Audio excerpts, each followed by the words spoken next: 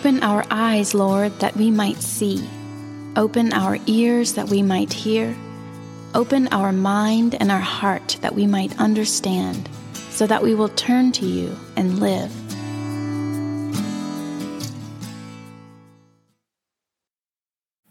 Not often do you want chuckles during your prayer, but that felt like one of those times you want chuckles. And I heard a couple of people laugh after the Zephaniah reading, somewhere over here. I won't call you out. Oh, but Chris will. Chris was like, it was Amy. And now it is in perpetuity. Okay, good. Because there are, right? Like it gets done like, oh, you're not obedient and loving? Well, the wrath of God will burn against you and destroy you. And the word of the Lord, thanks be to God, right? We get to, and even the lectionary, when they're putting it together, they're like, we need to include the letter to Thessalonica in there of, okay, God will not come to us in wrath, but in love. Because even the parable that Jesus tells today is one where you go, And depending on what your experience is in the church, if you're like me, you feel an even deeper, because how often did we hear this parable read on Stewardship Sunday? We're getting ready to buy a building, do a building, it's end of year giving, and so we turn to the parable of the talents. Or there is a shortage of volunteers in the nursery. So turn in your Bibles to Matthew chapter 25, because the unfortunate accident that talent and how we use it today, we've conflated the two. We tend to read it as like, oh, what talents do you bring? And so today is Stewardship Sunday. No, it's not. It's not. I told you all that just to let you know. No, it's not. Because at the end of the day, those are actually very poor readings because they're isolated readings. They've read these stories, the story of Jesus in isolation of what it is Jesus is trying to do, the moment that Jesus is teaching this, who he's teaching it to. Not only that, but we've also read in a very Western, capitalistic, consumeristic way, very dehumanizing way of reading these precious words of Jesus. That isn't to say that this is not a difficult parable. It is. All of Jesus' parables are intended to unsettle us, but there's an unsettling in, say, the story of the prodigal children that feels warm and comfy. And then there's the unsettling that shows up in Jesus' parables like this one, especially the parables that he teaches toward the end of his life. In fact, in Matthew's gospel is Jesus, and it's just packed full with parables of Jesus going, this is what the kingdom of God is like. But you'll notice they begin to change from, say, about chapter 13 to chapter 25, because you get the kingdom of God is like a mustard seed. I love mustard. Love mustard seeds. To all of a sudden, now the kingdom of God is like a master with slaves. You're like, what is happening? And well, in the time of Jesus' life, like he is beginning, and the Gospels tell us, he is beginning to feel the anxiety and the pressure of what is coming. Fully human and fully God, which means that he did not walk into Jerusalem for the last time before his resurrection going, here we go, I got this. The Palm Sunday gives us a false illusion of what Jesus would have experienced those days like. The people may have been singing Hosanna, but Jesus knew what was coming. He had already talked to Moses and Elijah about it. His father had let him in. He was beginning to let his own friends know, and they didn't even understand. He felt isolated and alone. Why in John's gospel, he would look at them and say, you will all abandon me, but I am not alone. My Father will be with me. And as he would come to discover at the foot of the cross, his mother would be with him as well. One of the few people to not abandon Jesus. So he's beginning to feel this pressure, so you hear it in his stories. They're incredibly apocalyptic. There's a sense of urgency that Jesus is beginning to feel, not only for the listeners, but also for his friends, who he will extend authority to take this good news to the nations. And he's feeling an urgency to get them ready. But he's still doing what it is he came to do. And part of that was to lovingly push back on the religious leaders of that day. And this parable is a harsh warning to those leaders. I think there are implications for me and you as well, but they are harsh. It's a harsh warning to those leaders in power. And why is it that Jesus is confronting them in this moment? And I think it's one of the central themes of this entire chapter of Matthew's gospel, what is Jesus trying to invite them to remember? Because we've talked about this before. Oftentimes, and it can become dangerously anti-Semitic, the way we treat Pharisees in the scriptures. I think we have to be incredibly careful about how we handle them. Because at the end of the day, their motives, I think at a very foundational level, were good. They longed for the people to worship God. But somewhere along the way, something happened, it became disordered. Somewhere along the way, they had forgotten something, and in that forgetfulness, it wasn't as easy as simply, hey, did you remember that you were supposed to pick this up from the store? Because in their forgetfulness, what they had begun to do, and this is actually one of the dangers of an unexamined life, that in our forgetfulness of what is real and good and beautiful and true, we begin to construct a life. We begin to construct habits. We begin to construct structures that live more fully into the lie that we believed, into the truth that we've forgotten. And that is what is true when Jesus arrives on the scene in the first century. He enters into a people being led by leaders who had forgotten. And what had they forgotten? Again, I have the spiritual gift of oversimplification, so here's what I would argue they forgot. They had forgotten that God was a God of abundant generosity and abundant goodness. They had forgotten, in the words of Walter Brueggemann, one of my favorite Old Testament scholars, the liturgy of abundance. But again, you hear that word and you go, Because if you just go this week and don't, I did for you. And you just search in whatever podcast platform you listen to, the parable of the talents, the sermon titles are atrocious. Atrocious. And one of them, and the unfortunate reality, and part of me just, well, I'm not going to say who's to blame, but Paul says our enemy is not flesh and blood. So I think it's the devil. How to live an abundant life. And I didn't have to get 10 minutes in to realize, like, oh, this is some weird form of capitalism that's been baptized. They had forgotten the generosity and the goodness of God. And so what they had done in forgetting that goodness and that generosity, God's instinctual heart for those on the margins, for the poor, for the suffering, for the broken, they had constructed an entire system outside of what God had wanted in order to reinforce that power and in order to reinforce that image of God. And so Jesus shows up. And one of the reasons why they kill him is because he has enfleshed the God they didn't think existed. They don't have a framework for Yahweh as Yahweh is, only as they hoped Yahweh would be. So when you come across difficult passages like this, Zephaniah, or this parable, in the rabbinic tradition, it's a tradition that when you come across a reading in the Hebrew scriptures, and I would also say this applies to maybe even the New Testament scriptures, that doesn't match up with who we understand God to be. And if you're like, well, how do we, but isn't this God? God, as we've said before, is Christ-like. And in God, there is no un-Christ-likeness. I have this conversation with my daughters all the time where they go, but won't God be angry and want to kill us? And I go, can you imagine Jesus doing that? And they go, well, no. I go, well, then God wouldn't do that either. And if you're sitting there going, well, what gives you the authority to say that about God? Jesus. Because Jesus is the one who said that. If you've seen me, you've seen God. If you've seen God, you've seen me. And so in the rabbinic tradition, when you come across these difficult texts, their encouragement, their wisdom is to keep going deeper into whatever that reading is, whatever that passage is, that there is something there God intends to teach us, even if the way of understanding at first is unsettling to us.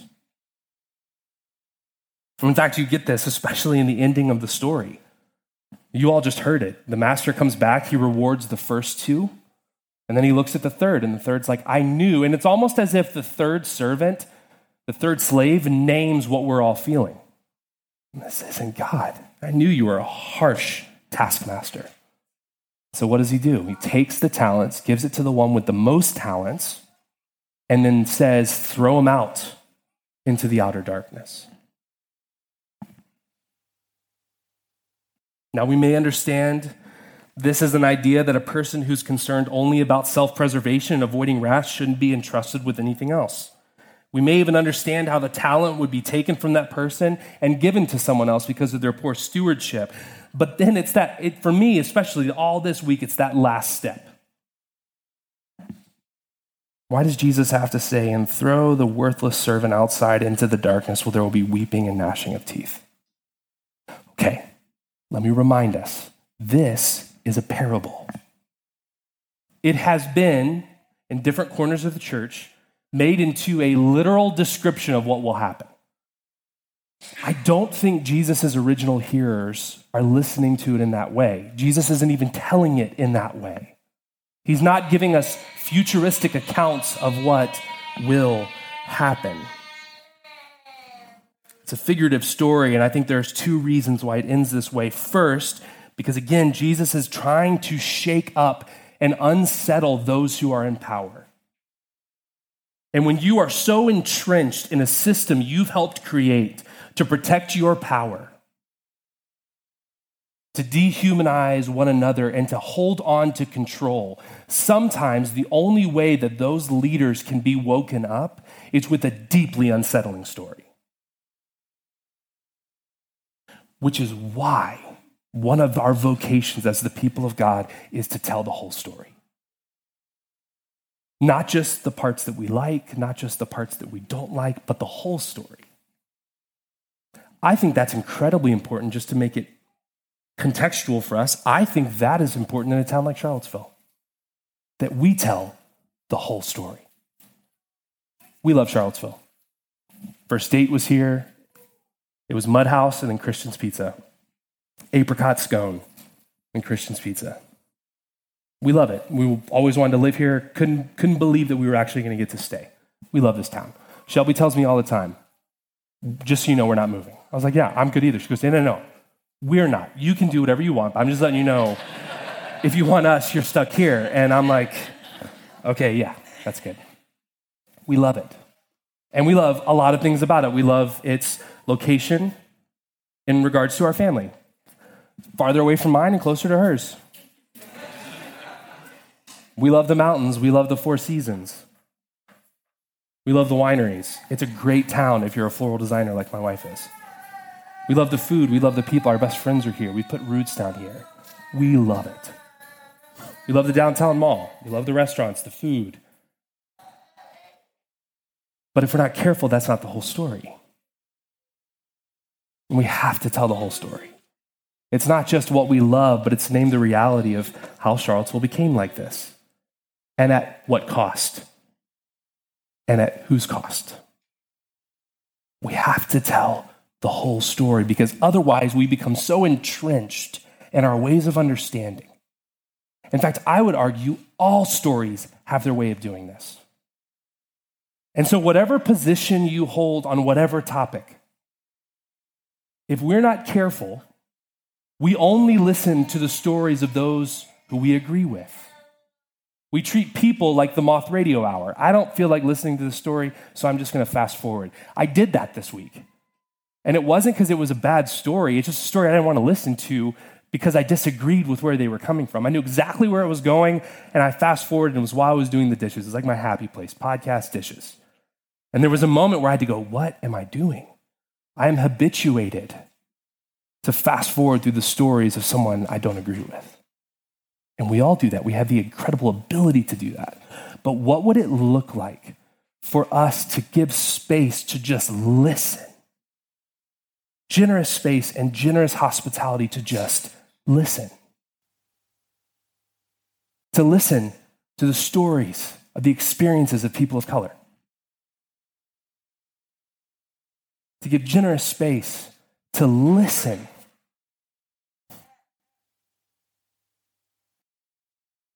to women, to listen to someone who is transgender or queer, to listen,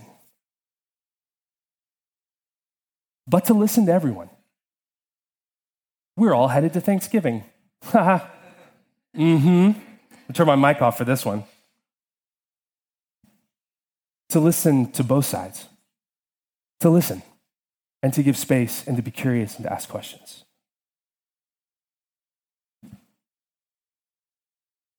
Because friends, otherwise the danger becomes we make constructs of our lives. And it's not only dehumanizing to those we refuse to listen to, it dehumanizes us. It does great damage to our own selves to not give space and to not listen. Doesn't mean that what we're going to hear is easy. It doesn't mean, if you've had any experience of shutting people's stories down, that they're going to want to share with you right away. And that's their prerogative. That's completely okay. But are we offering space? And in the moments where we don't handle stories well, are we doing the work of repair in order to come back around and go, I didn't handle that well? Stories are a sacred thing because you're sacred things.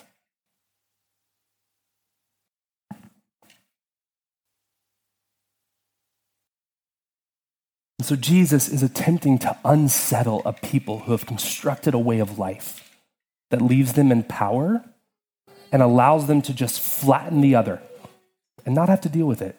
And let's be honest, I don't blame them. That feels easier. Feels easier. But the second reason why it ends in this way is because outer darkness is a fitting description for where self-obsession lies and for where self-obsession leads. If you meet someone who's fully self-obsessed, they live their lives in great insecurity, rejecting others for not being good enough, all the while concerned that they are not good enough. Weeping, gnashing of teeth sounds like a good way to describe the internal world of someone who's become self-obsessed.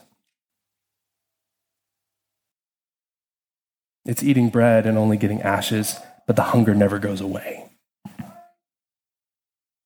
And Jesus is inviting them back. Back to what? Unfortunately, I have about 2 minutes and 12 pages, because that was just the first. But what Jesus is inviting them to remember is the liturgy of abundance that is around them. Friends, do you know that billions of dollars go in to naming the scarcity in your life? Billions, with a B, of dollars go into naming the scarcity in your life and reminding you of that scarcity. Billions of dollars. It's called marketing and advertising. There's an algorithm for it. It rests in most of our pockets. We swim in the waters that tell us you aren't good enough, you haven't achieved enough, don't have enough money, there's not enough storage on your phone, and probably the darkest of all, that you are not enough. You are not enough. And if we're not careful, then this, the walking the Jesus way, the following Jesus, the worshiping God and worshiping with one another, simply becomes a blip in our day, in our week, in our month, of a space to be reformed, to be healed, to be invited in and reminded what reality is. The Israelites wrestle with this. They spend 400 years in Egypt. They come out more Egyptian than they do Israelite. And the first time we see scarcity arrive in the story is 47 chapters into Genesis when Pharaoh looks around and goes, there's not enough. And for 400 years, they are enslaved. And the gods of scarcity are all around them. And when they leave, part of the reasons why I don't give them too hard of a time in their wanderings and in their struggles is because for 400 years they have been formed by the gods of scarcity. So no wonder they go, are we even supposed to be here? Shouldn't we go back? And what does God do? He destroys them all. No. They go, we should never come out here. Moses, you brought us out here to die. And I love Moses just goes, they're yours. You claimed them. And what does God do? He gives them water. He gives them bread. Friends, do you know when the bread stops? You know when manna stops? When they enter the promised land. God provides for them and nourishes for them out of God's own abundant life until they enter the promised land.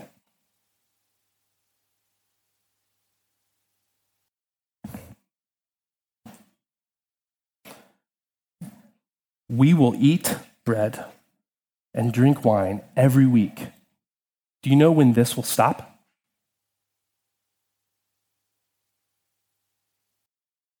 When we're seated at the banquet supper of the Lamb.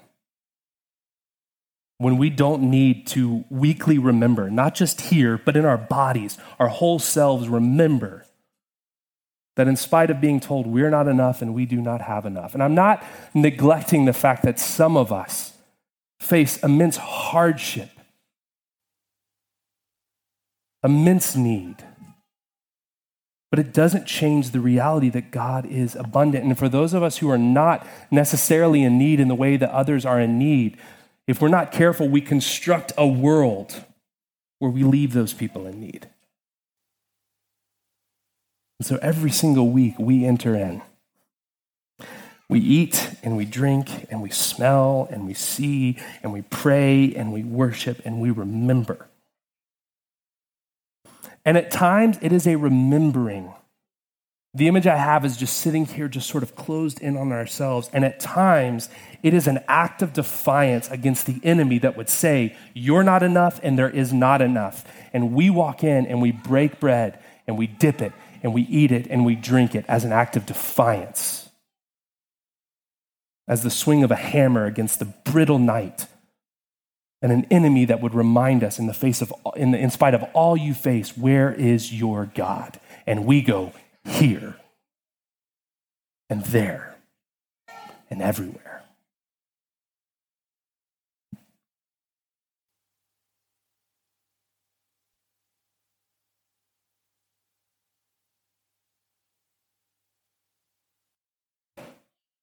The way of Jesus is unsettling. But part of, in God's wisdom, God intended for this way to be unsettled, is by people who were willing to be vulnerable enough to be unsettled. And then with God and discernment and wisdom and grace and compassion and love to unsettle the world by the way we live. To unsettle the world by the way we live.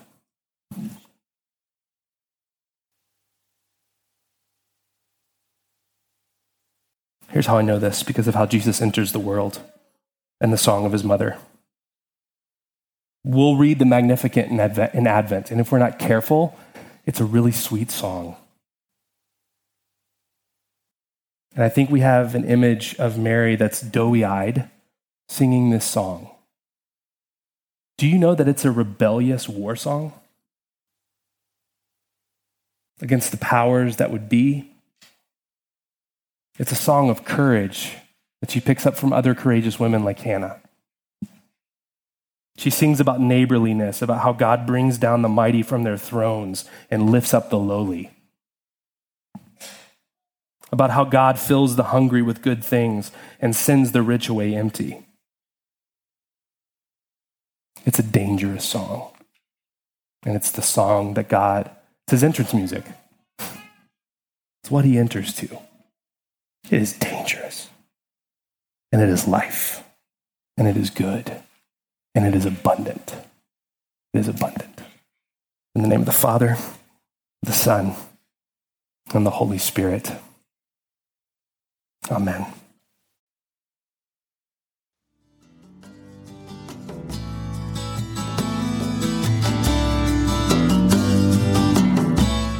The Lord bless you and keep you. The Lord make his face to shine upon you and be gracious to you. The Lord lift up his countenance upon you and give you peace.